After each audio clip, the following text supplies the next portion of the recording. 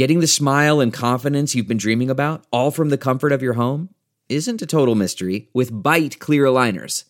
Just don't be surprised if all your friends start asking, "What's your secret?" Begin by ordering your at-home impression kit today for only $14.95. Byte clear aligners are doctor-directed and delivered to your door. Treatment costs thousands less than braces, plus they offer flexible financing, accept eligible insurance, and you can pay with your HSA FSA. Get 80% off your impression kit when you use code WONDERY at Byte.com. That's BYTE.com. Start your confidence journey today with Byte. Man, that sunset is gorgeous. Grill, patio, sunset. Hard to get better than that. Unless you're browsing Carvana's inventory while you soak it all in. Oh, burger time. So sit back, get comfortable. Carvana's got thousands of cars under $20,000 just waiting for you. I could stay here forever. Carvana, where car buying meets comfort meets convenience. Download the app or visit Carvana.com today.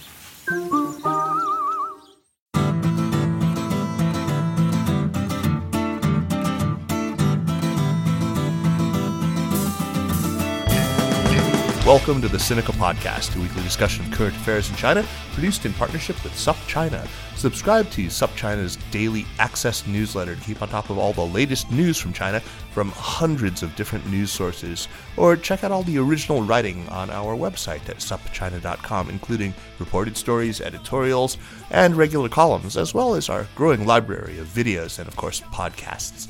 We cover everything from China's fraught foreign relations to its ingenious entrepreneurs, from the ongoing repression of Uyghurs and other Muslim people in China's Xinjiang region to China's ambitious effort to eliminate poverty. It's a feast of business, political, and cultural news about a nation that is reshaping the world.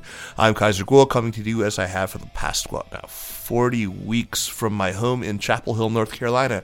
Jeremy Goldkorn is leading a band of desperados in a daring heist of a Pfizer truck laden with vaccines and is unable to join, but he sends his regards. We have had, all of us, I think, we've had way too many Zoom seminars and panel discussions this year, but there was one which I was really glad to have watched, a talk put on by Brown University's Watson Institute, which featured one of the people in the world of China policy I hold in the highest esteem, and whose perspectives are always deeply informed, eminently sensible, and unwaveringly principled. Ryan Hass is Armacost Chair at the John L. Thornton Center at the Brookings Institute, Senior Advisor at the Scowcroft Group, and Senior Advisor at McLarty Associates. Ryan was formerly China Director at the National Security Council during the second Obama administration, and we're delighted to have him back on Sinica. Welcome back, Ryan. Great to see you, man. Thank you, Kaiser. It's really a pleasure for me to be back with you.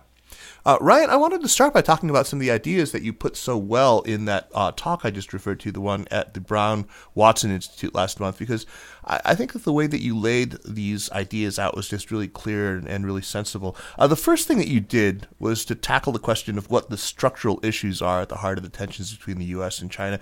I think we can mostly agree that they're not merely cyclical, but indeed structural issues.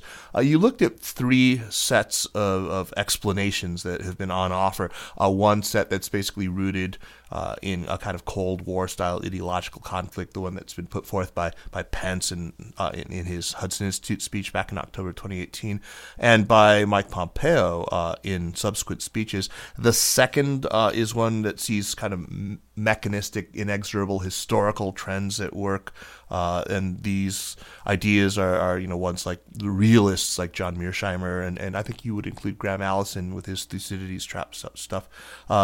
They assume that there's been a fundamental shift in relative power, and there's a lot of assumptions in there, of course, but then there's this third, which basically sees this collision of America's interests and China's ambitions, but it's predicated on certain assumptions about what those ambitions are, about the scale and the scope of those ambitions, and on the assumption that you can just draw a line between what China does domestically, how it behaves domestically, and how it will act internationally.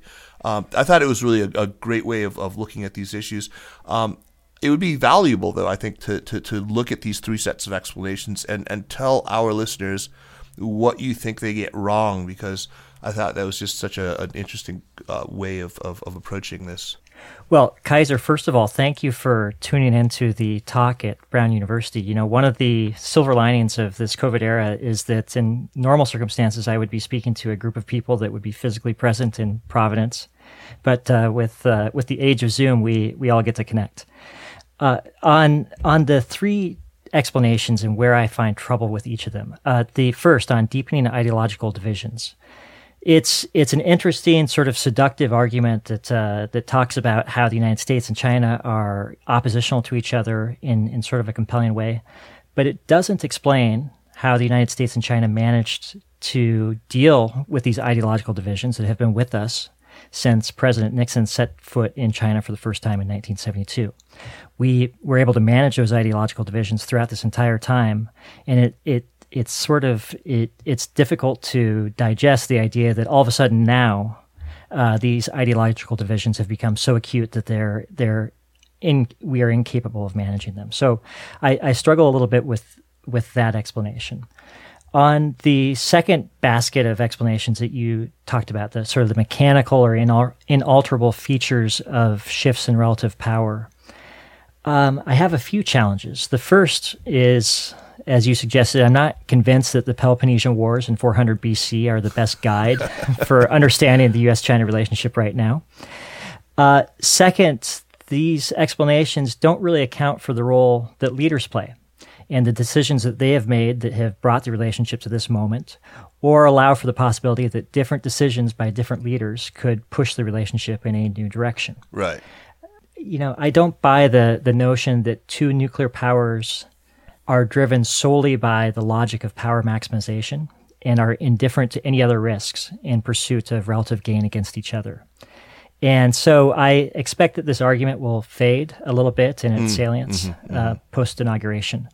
And then on this third big basket of explanations about the irreconcilability of U.S. and Chinese ambitions and interests, you know, it leads you to think of the relationship as a deep ideological and philosophical struggle, where there will be a winner and a loser, and the United States cannot afford to give an inch anywhere at any time, because doing so would help China gain ascendance at America's expense.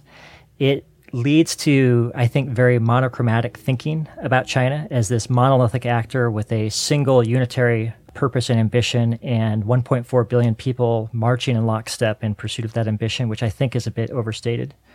It also relies upon, 10-foot tall syndrome, this idea that every Chinese grand plan will be realized, all at America's expense. And so it really pushes us, or those who are drawn to this argument, to think about ways to undercut China in order to protect America's place in the world. And I'm just not convinced that that is the healthiest or the most productive angle of approach for dealing with a really complex relationship such as the U.S.-China relationship. All three of them are a bit too zero-sum for my way of thinking in any case. You suggested that part of the reason why these explanations, though, have gained traction is that it's just been really difficult for anyone in the U.S., including the traditional advocates for engagement, the advocates for the relationship, to speak up against them. People like you and like me. I mean, I think a big part of the reason that it's been difficult is that Beijing has made it. So I think we could both easily enumerate many of the ways that Beijing's done that, and we can go into that if you'd like. But there are other factors as well that have made it really hard to defend the relationship. I mean, sizable shifts in the attitudes that Americans have toward globalization, toward trade.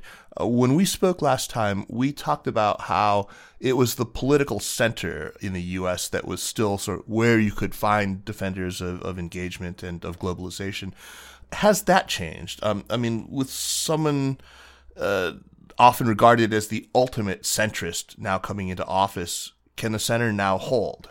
Well, we will find out. I don't know the answer to that, but I'm much more confident that the center can hold now than I was 6 months ago at this time. Right. The reality is that there is sort of two schools of thought about how to deal with China. One is, like we were talking about, this idea that the United States and China are locked into some deep ideological and philosophical struggle.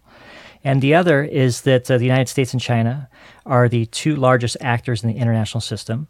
There's going to be intense competition given our irreconcilable differences in certain areas, our competing governance systems.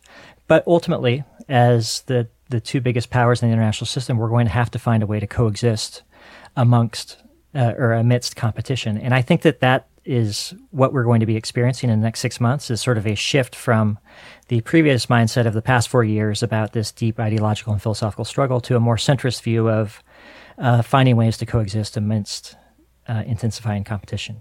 Yeah, let's hope so. We talk about those last 4 years now. Let's start with the negative lessons of those years. I mean, what are the things that the Trump administration just manifestly did wrong, that did not produce the intended results? As you survey the scene now after 4 years of Trump, how bad does that damage look, not just with China directly, but also with our relationships with key allies in the region and around the world? Well, as I have been thinking about this question, I've sort of been thinking about it at two levels. The first is sort of the policymaking level. How has Trump left things for us? And from that perspective, I think the Trump administration has done a bit of a service to its successors in the sense that it has raised awareness at home and abroad of the challenges that China poses. It has shaken things up and created a lot of space for new innovative thinking about how to approach the relationship. And it has tested the proposition that the United States could compel China to change its governance or its economic model under the weight of escalating unilateral pressure. We've run that experiment now for 4 years, and the results sort of speak for themselves. The United States is not going to change China any more than China is going to change the United States. But in terms of the overall relationship itself, I think where Trump will leave things is with a highly toxic, highly dysfunctional relationship. It's become pretty evident that the level of disdain that both sides have for each other, the levels of contempt that both sides have for each other, it's no longer concealed. It's out in the open. Both sides are daily reaching for ever more colorful rhetoric to sort of insult their counterparts. And there's been a real flair for name calling and finger pointing in both directions about the relationship. So it's a very toxic environment right now in the U.S.-China relationship that is being compounded by the dysfunctionality of it. Outside of maintenance level trade talks and working level communications between our militaries, there really are zero channels of communication that are functioning between Washington and Beijing right now. Both presidents haven't talked since February and are unlikely to do so before Trump leaves office. And there really are no serious or sustained efforts underway to solve any of the problems that exist in the relationship. And the question that this leaves me with is, are the American people safer? Are they healthier? Are they more prosperous? Are they benefiting from a toxic and dysfunctional relationship between the United States and China? And my answer is no. Trump's strategy hasn't resulted in significant progress in pushing China down the path of economic reform. It hasn't compelled Beijing to moderate its actions at home or abroad. It has not elicited more or better cooperation from China on issues that we care about. And on the contrary, areas of U.S. confrontation have intensified, areas of cooperation have vanished, and the capacity of both sides to deal with problems of the relationship is basically nil. So I think none of us imagined that Tony Blinken's going to be able to present Wang Yi with a big red button that says reset on it. We all know that. But I think that, we do also recognize that this is an opportunity for a change in pitch, a change in timbre, a lowering of temperature. What can we deduce so far from Biden's personnel choices for Tony Blinken for state, and from your friend Jake Sullivan as national security advisor, our friend Jeff Prescott to be this Asia czar if he gets that. Also from his decision not to pick Michelle Flournoy as Secretary of Defense. What are the assumptions about China and about the bilateral relationship that the Biden team seems to have, just based on this set of picks and this set of individuals?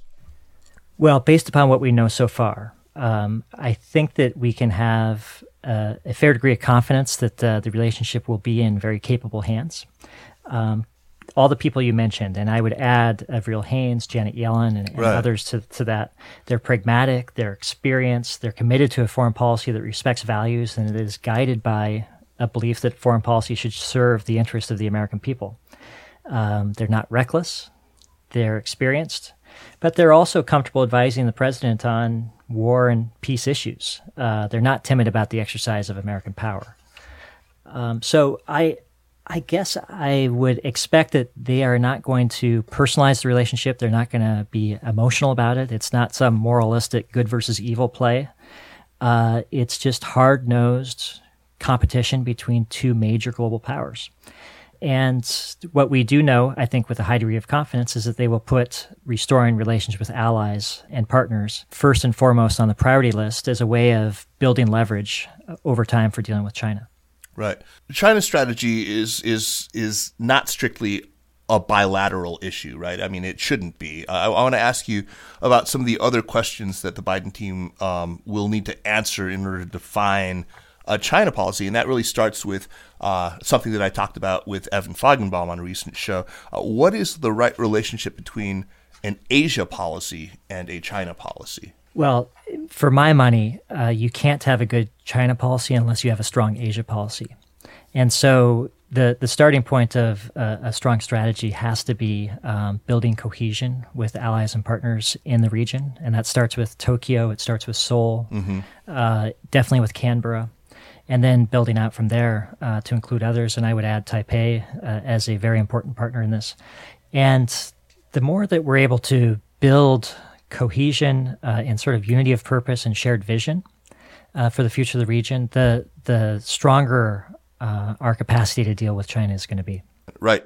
We can zoom out from China policy to Asia policy, I would like to think. What about zooming out further from that to grand strategy? Do you sense that the Biden administration is likely to coalesce around something that could properly be called a grand strategy, a real articulation for a vision of America's place in the world and what it wants to accomplish? It's a great question. I honestly don't know the answer to that. I know a lot of people are excited about the idea of elevating democracy promotion to sort of the center of American foreign policy, or I should say returning it to the center of American foreign policy. And I think that will be important. But that in and of itself is not a grand strategy. I tend to think that President-elect Biden has a few sort of instincts that he follows, but I'm not sure that I would put him in a bucket of people that I would consider someone who's trying to create a doctrine that will, last for generations. Right. He's committed to multilateralism. He believes deeply in working with allies and partners. He cares about the institutions of the international order and working from within them to strengthen and improve them. He has a fair, I think I would say, a healthy degree of skepticism about the use of force. And he believes that the best way to deal with transnational problems is to bring countries together and have the United States play a galvanizing role in spurring collective action. So I think that if you look at those instincts which have been evident over the course of his 40-plus year career, that's probably a pretty accurate guide to how he will govern. I would caution against, though, drawing from statements that he made, 10 years ago or 5 years ago or 20 years ago and using those as some type of directional indicator of where he will go. He also is very attuned to the political environment in which he makes decisions. And I think that the decisions will be driven by the environment in which they're made. When we talk about rebuilding alliances, multilateralism, when we talk about recentering things like democracy promotion in our foreign policy, that all sounds really consistent with what many of us in the United States see as reasonable and proper. That might not read that way from Beijing, though, right? When they hear multilateralism and restoring of alliances, what lands on their ears is, containment, encirclement. When they hear democracy promotion, they think color revolution, Arab Spring. They think, not sort of the neoconservative style. It's not going to be tanks rolling in and toppling statues of your leaders, but rather those, altogether more dangerous crowds in the streets, right? They worry about this. And is there, do you think, in the Biden administration, a sort of sensitivity to this concern from Beijing and how, a kind of the security dilemma sensibility around this? I expect so. I think that we'll have to wait to see how the rest of his administration is populated, but I think that there is a sense of strategic awareness of how our actions will be perceived and interpreted in Beijing.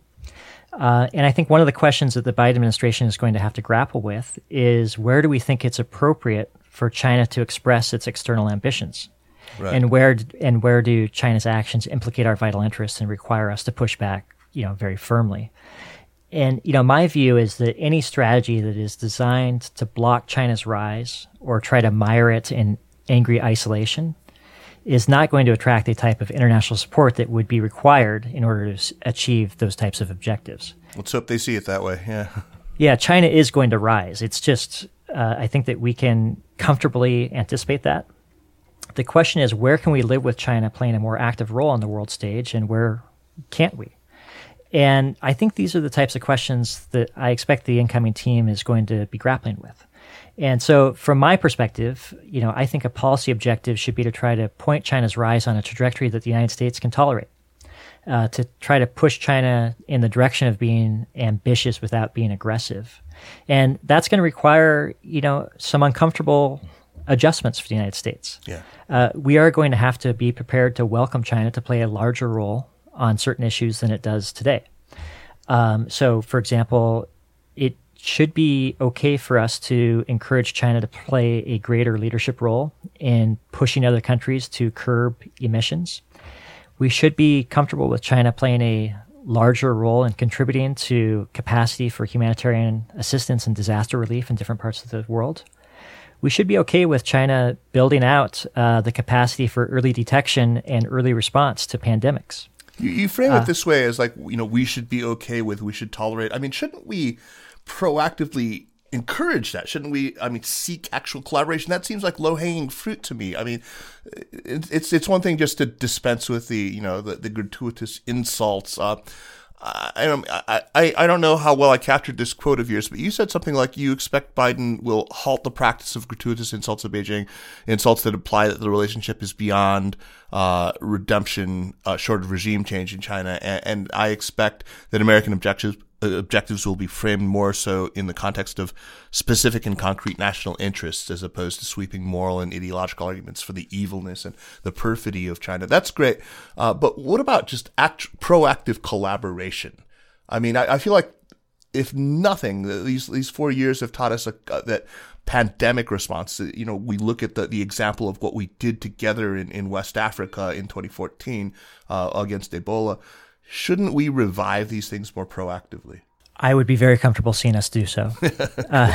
I remember the experience in 2014 because I was there for it. Right. And it took a lot of work. It wasn't easy.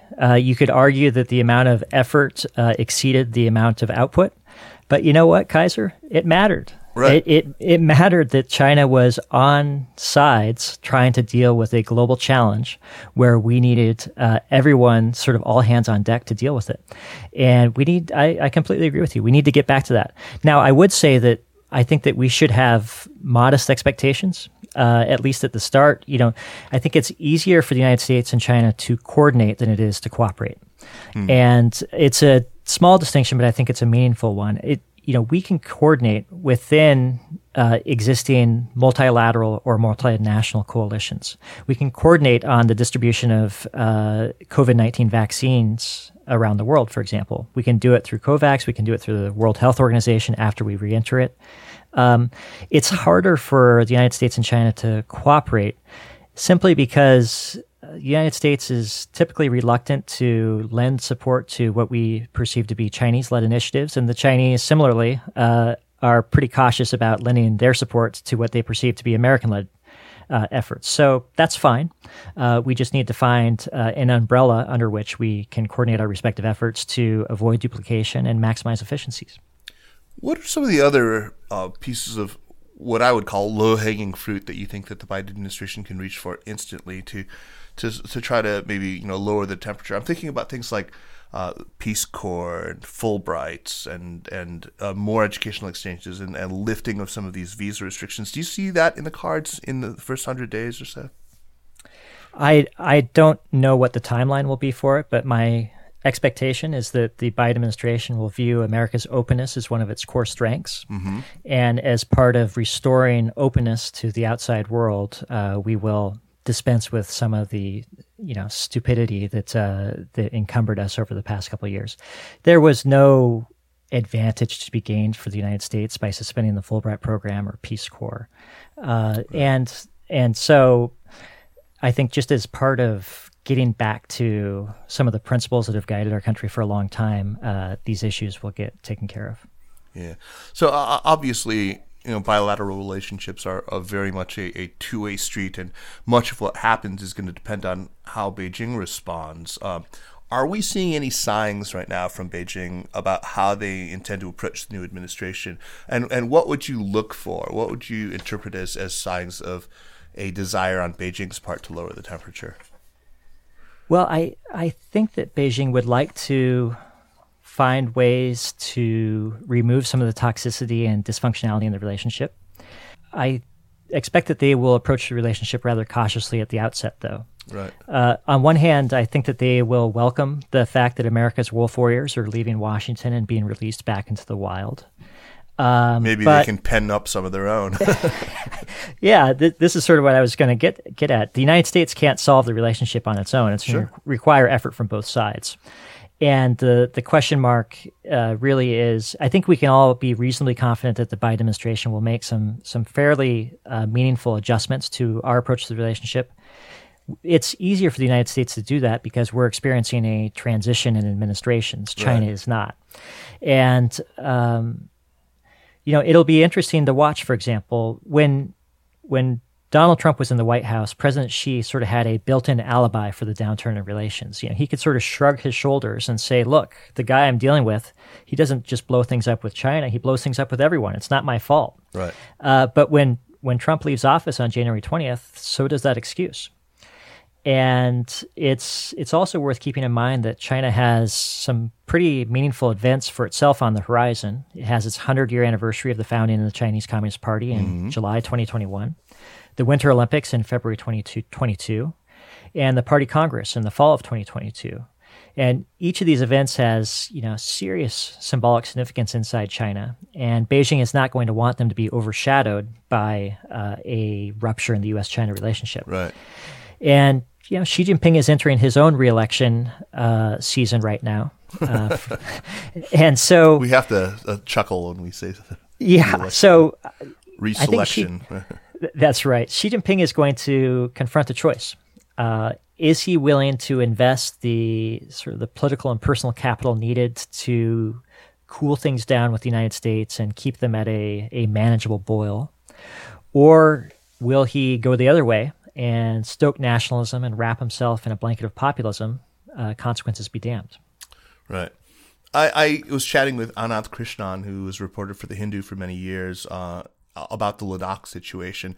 And he brought up something, really interesting observation that a Chinese diplomat once proffered, and which I think is really applicable to a lot of China's fraught relationships. He said that India believes that addressing or even resolving the specifics of the disputed borders in Arunachal Pradesh or in Aksai Chin, addressing the actual lines of control and the borders themselves would be a necessary condition to improving the overall relationship. But Beijing's approach has always been that we should first improve the overall relationship, and that will lead naturally to a resolution of the concrete, border issues. My sense is that Beijing, they're always like that. Beijing's more likely to respond positively, even with, more sort of substantive concessions, if there is a strong signal from DC that it wants to lower the temperature.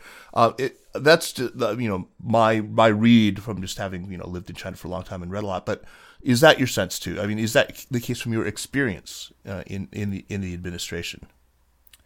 Well, sure. The Chinese interlocutors I've dealt with often talk about the overall environment for the relationship. If the environment is constructive, if there is a sense that there is respect that goes in both directions, if the United States is seen as not standing in opposition to China's rise, but trying to shape it in a direction that we can live with, then there is much more space for both countries to deal with issues in the relationship and to explore areas where it is in our self-interest and their self-interest to coordinate our respective actions. But if the relationship is toxic, there's really not a lot that can be done. Right. Do you think that Biden's election has shifted the sort of balance of power, as far as there is one, between the more hawkish and dovish elements within the Beijing leadership? Do you think that it's maybe shifted the calculus viewed from Beijing? It's a great question. I don't think we know the answer to that yet. What we've been able to watch from outward or external signals hasn't been terribly encouraging, in the sense that China's official spokespeople and Chinese media have continued to be pretty aggressive in the rhetoric that they're using. It's often referred to as wolf warrior, which is sort of a loose and rather pejorative term. But the basic idea, as I understand it, is that on one hand, the Chinese people feel like they've been punched in the face by the United States and other countries in the world, and they deserve to have a right to punch back. On another hand, they feel proud about the fact that they have moved through the COVID process rather expeditiously and are going to be the only major economy in the world that will grow this year. Mm-hmm. And, I think the Chinese leadership sort of enjoys the positive glow of that comparison. And so there is a tension, though, because at the same time, many experienced foreign policy hands in China recognize that these messages don't travel well. The ones that the Chinese are telling themselves just don't travel well overseas. They alienate China from many other parts of the world. And they're a pretty marked departure from the low-key, subtle, subdued approach that China exercised for much of the 40 years of its rise. And they worry that it will be alerting and antagonizing to the rest of the world. And so there is a tension inside China's foreign policy making process right now.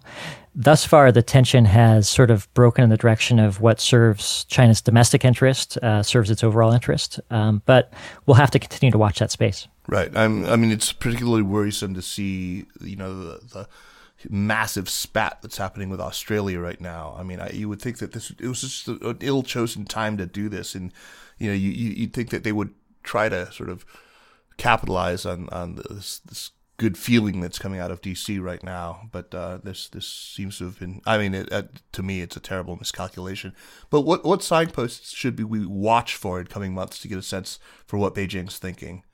Well, I agree that, just to go on back to your point for a second on Australia, I think it's a real miscalculation on Beijing's part to do this at all, but especially to do it right now.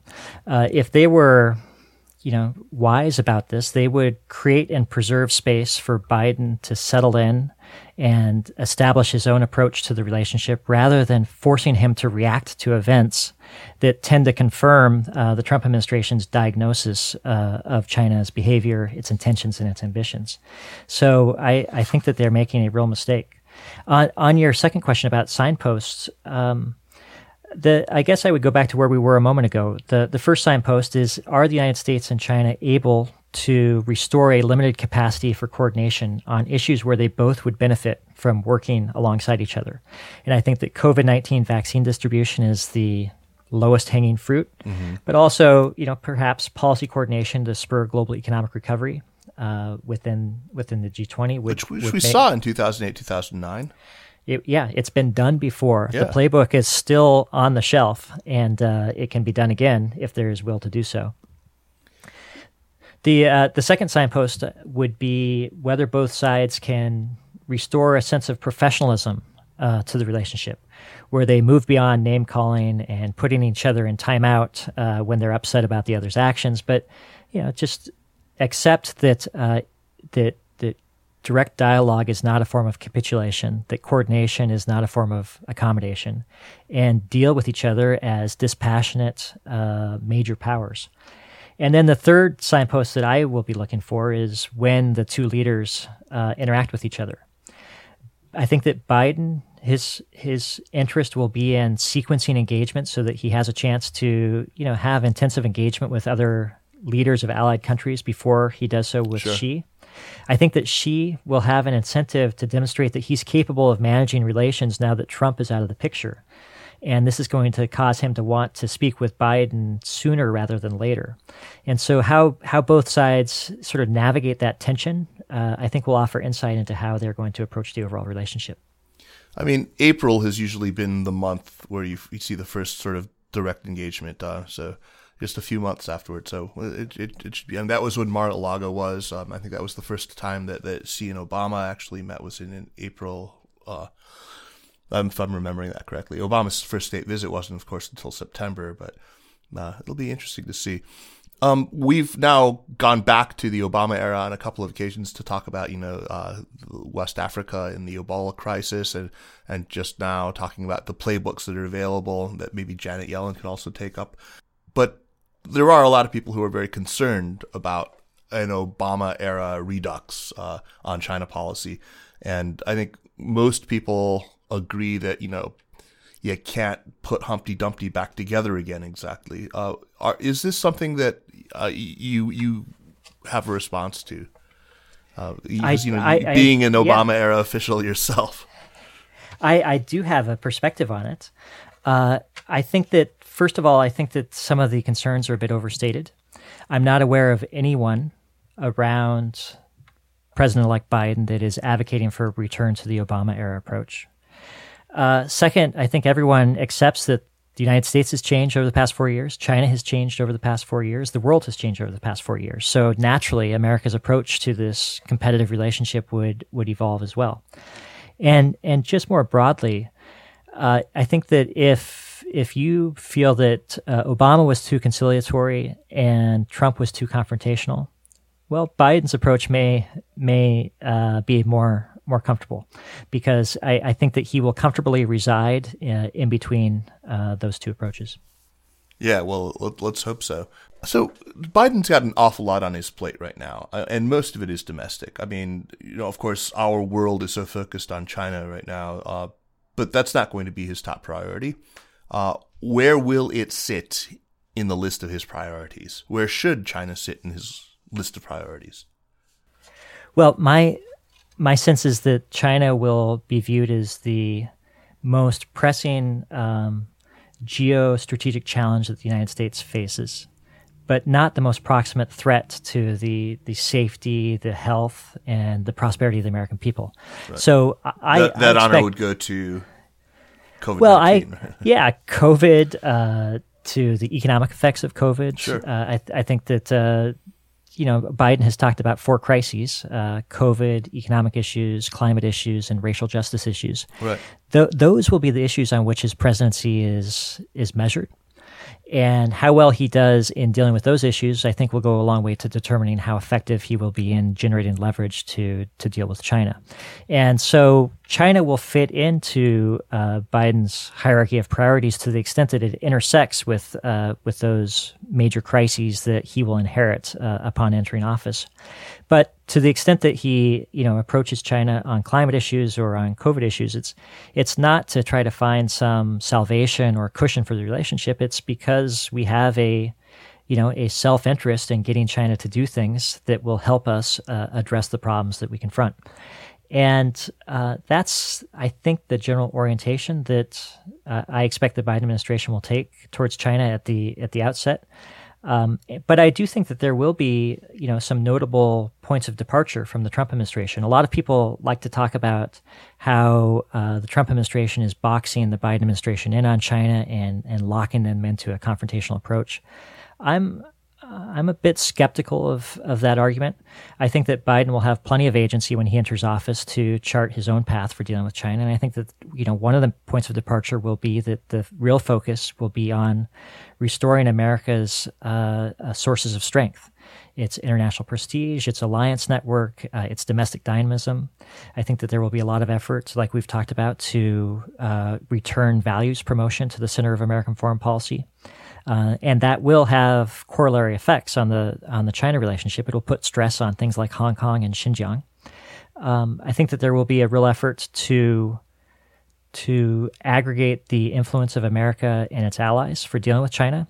And this will require us to meet our allies where they are on China, rather than, trying to mobilize the world and, to array against China in some fashion, which I'm not sure is a possible option. I'm not aware of any country that wants to join a containment effort against China, for example. Right. But lastly, I think that there will be a real effort to preserve some space within this highly competitive relationship for us to work together on all the issues that you've raised and we've discussed. One of the most difficult issues that the Biden administration is going to face is dealing with, as you just said, the issues of Xinjiang and Hong Kong. These are very different issues, of course. In some sense, the Trump administration has bequeathed a couple of tools. For example, entity list that has been used, not only just to sort of, thwart the Huawei's of the world, but also to punish companies that the Trump administration has identified as having been complicit in the atrocity that's going on in Xinjiang. And there are many people who oppose Trump and have opposed everything about Trump, but have embraced this idea of using the entity list. How do you feel about this? I mean, what are some of the other tools that are available to the U.S. if it wants to do something meaningful about Xinjiang? I mean, this is a difficult one. Yeah, this is a hard one. And you and I spoke about this last time you had me on your show, and I'm heartbroken about it. I was the reporting officer for Xinjiang when I served in our embassy in Beijing. Right. I've traveled to every corner of Xinjiang. And this isn't an abstraction. This is something that, affects me at a deeply personal level. Look, I wish that I had a better answer to your question. I'm disappointed in myself that I don't. But the way that I've been thinking about it is that our goal should be to make things as uncomfortable as possible for Beijing to maintain its current posture of repression in Xinjiang. And the more that we can keep an unblinking eye on what's going on there, to make it a standard feature of every discussion that we have bilaterally with the Chinese, to be specific about our concerns, to be willing to be both public and private in expressing those concerns, to urge like-minded groups of partners to coordinate with us on public and private messages to the Chinese, to push the United Nations to send a special rapporteur to Xinjiang, to make China block it.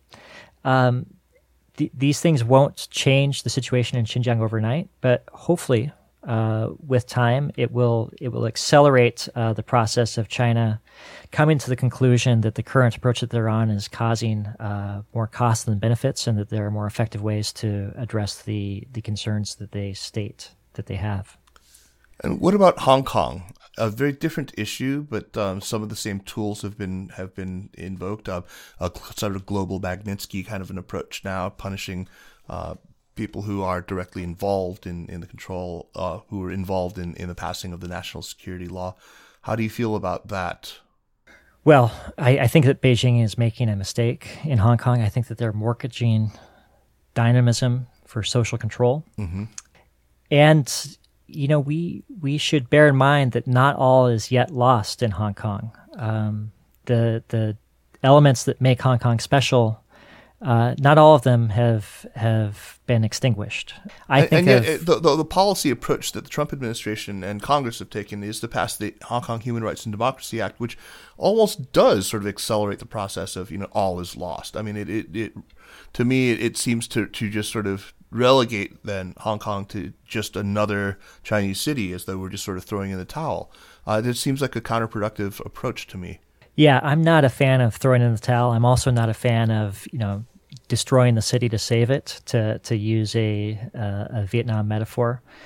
Look, these are hard issues, and I don't pretend to have quick, snappy answers to them. Right. But legal transparency is something that we should care a lot about and work vigorously to try to protect.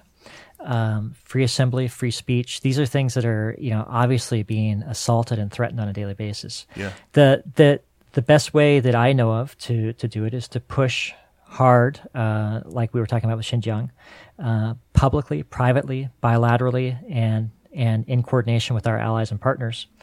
But also, I think that we need to open our doors to Hong Kongers that face credible threats of persecution. This is who we are. We need to live up to our ideals. And having industrious, well-educated, ambitious Hong Kongers entering the United States, I think, will be a great asset to America over the long term. Absolutely. I think it would be too. There were a couple of lines in your talk that really hit home for me. When you flicked at one of them, again, I apologize if I was incorrect in my characters. You said something like, the hard reality is that the U.S. can no more control China's future than China can control ours. And yet, from the Chinese perspective, it often will seem like everything that we've just been talking about are American attempts to control China's future. When that's Beijing's starting point, a furtherance of the conversation becomes very difficult. What's the way to be cognizant of Chinese sensibilities around sovereignty and at the same time not abdicate our own values? That's a big one. That is a big question, and I'm not sure that we've fully resolved it over the past 40 plus years. But what I can say is that being consistent about who we are, what we stand for, what we believe in, is the best way to manage these issues. When these issues are used episodically or used as a blunt instrument to attack or seek to undermine the Chinese Communist Party, it's easier for the Chinese to form their own narratives about the malicious intent of the United States trying to, tarnish the Chinese Communist Party at home and ruin its image on the world stage. See, this is my big problem with so much of the way that we've approached Xinjiang already. I mean, the idea that we used the entity list, which was used just, months before that, specifically to kneecap Chinese technology. China, of course, is going to believe that your concerns over the rights of the Uyghurs are just, you have an ulterior motive. This is just something that you're holding up as a fig leaf and really what you want to do is drive China to its knees in technology. Yeah, it's and so some of frustrating. the most effective interlocutors that I've had the privilege of watching have also been willing to be open about America's own imperfections. That we don't approach these conversations from a position of perfection. We have our own challenges that we're dealing with, but we're doing it in an open, transparent manner and trying to, move our country forward. And that we're motivated by trying to see that the Chinese people have the opportunity to realize their own potential. So the more that we can frame what we're talking about in terms of the values that we're trying to uphold and advance, and less in the sort of attacking mode that has been prevalent in the past several years, I think the more traction our message will get. Will it change Xi Jinping's mind tomorrow? No. But will it be harder for him and those around him and those inside China to ignore? I think so. Another line that you had in that talk for Brown, which was just so good, was you said, ultimately this contest will come down to which governance system delivers better results and performs better, and may the best governance system win, which won you a lot of plaudits. I mean, it's great. But when you look at the situation right now, especially from Beijing, there's less and less question of which governance system is delivering results, especially when they look at COVID-19, when they look at 300,000 deaths in the United States, when you look at the United States with a tiny fraction of the world's population accounting now for a full fifth of COVID cases. And they look at that, they look at another, issues like carbon emissions reductions, where China can't claim that it's the world's leader in this, of course, and it's still the world's largest carbon emitter by a huge margin. But China has been really, really ramping up its renewables. Solar just passed wind for the year 2020 as the largest renewable contribution to the energy mix in China. There's a lot to look at, and a lot of enthusiasm for this idea of sort of coercive environmentalism, and that has dovetailed with this narrative about the importance of government-led top-down responses to pandemics. China's feeling pretty confident about its own system right now, and the worry, of course, is that its approach is resonating with a lot of third countries that are watching and making their own decisions about how to govern going forward. What do we have going for us right now? You've put your finger on a real interesting issue. I was really troubled a couple of weeks ago. I was in a closed door track 2 discussion with friends in Beijing or counterparts, one of whom was one of the leading U.S.-China scholars who I greatly admire. And he just asserted flat out that the United States has lost its capacity for self-correction. It's gone. And time will tell if that is in fact the case. I remain optimistic that the United States has the capacity to self-correct, and I look forward to seeing the United States exceed his expectations and disprove that line of thinking. The United States has been knocked down a lot of times, and each time it's managed to get up. And we were written off with Sputnik. We thought that we were in decline with the oil shocks, with the Vietnam War, the global financial crisis. Over and over again, people have written us off, and we've proven them wrong, and we need to do so again. Build back but better. I would build back better. But I would also, encourage our Chinese friends to have a little bit of modesty in the way that they think about these things, because. Sure. Yes, the United States, it's apparent and visible to the entire world, the scale of the challenges that we confront and the hurdles that we have to overcome. But China and China's leaders have some real thorny issues that they need to deal with as well, whether it's heavy debt loads, inefficient allocation of capital, demographics that are trending negative, environmental issues. There's a real urgency around air, water, and soil pollution. Inequality issues, and Xi has also built a very expensive domestic and external security apparatus that is going to be pretty resistant to going on a diet. So they've got a lot of their own challenges to deal with as well. And I'm cautiously optimistic that in the coming years, both countries are going to renew their focus on dealing with their own domestic challenges, and I think that would probably be healthy for the relationship. Ryan, I want to thank you so much for taking the time to talk to me about this. It's always such a pleasure to be able to zoom out and look at the big picture stuff with you. I mean, it's fantastic. I look forward to having you back on, and I hope and pray that there is a place for you in this new administration, because boy, do we need people like you. Let's move on now to recommendations. Before we do that, I just want to quickly remind listeners that the Sinica Podcast is powered by SupChina, which means that the best way to support what we do with the podcast and the other shows in the network is to support SupChina by subscribing to our Access newsletter. Just $88 a year, and there's always some promotion or other going on, so you can email me, and I'll make sure that you get the best one. I promise that you will be just astonished at how much news our team manages to gather each day, and how much more on top of things you're going to feel just from spending a few minutes reading it every day. On to recommendations. Ryan, what do you have for us? My recommendation is anything written by John le Carré. Oh, yeah.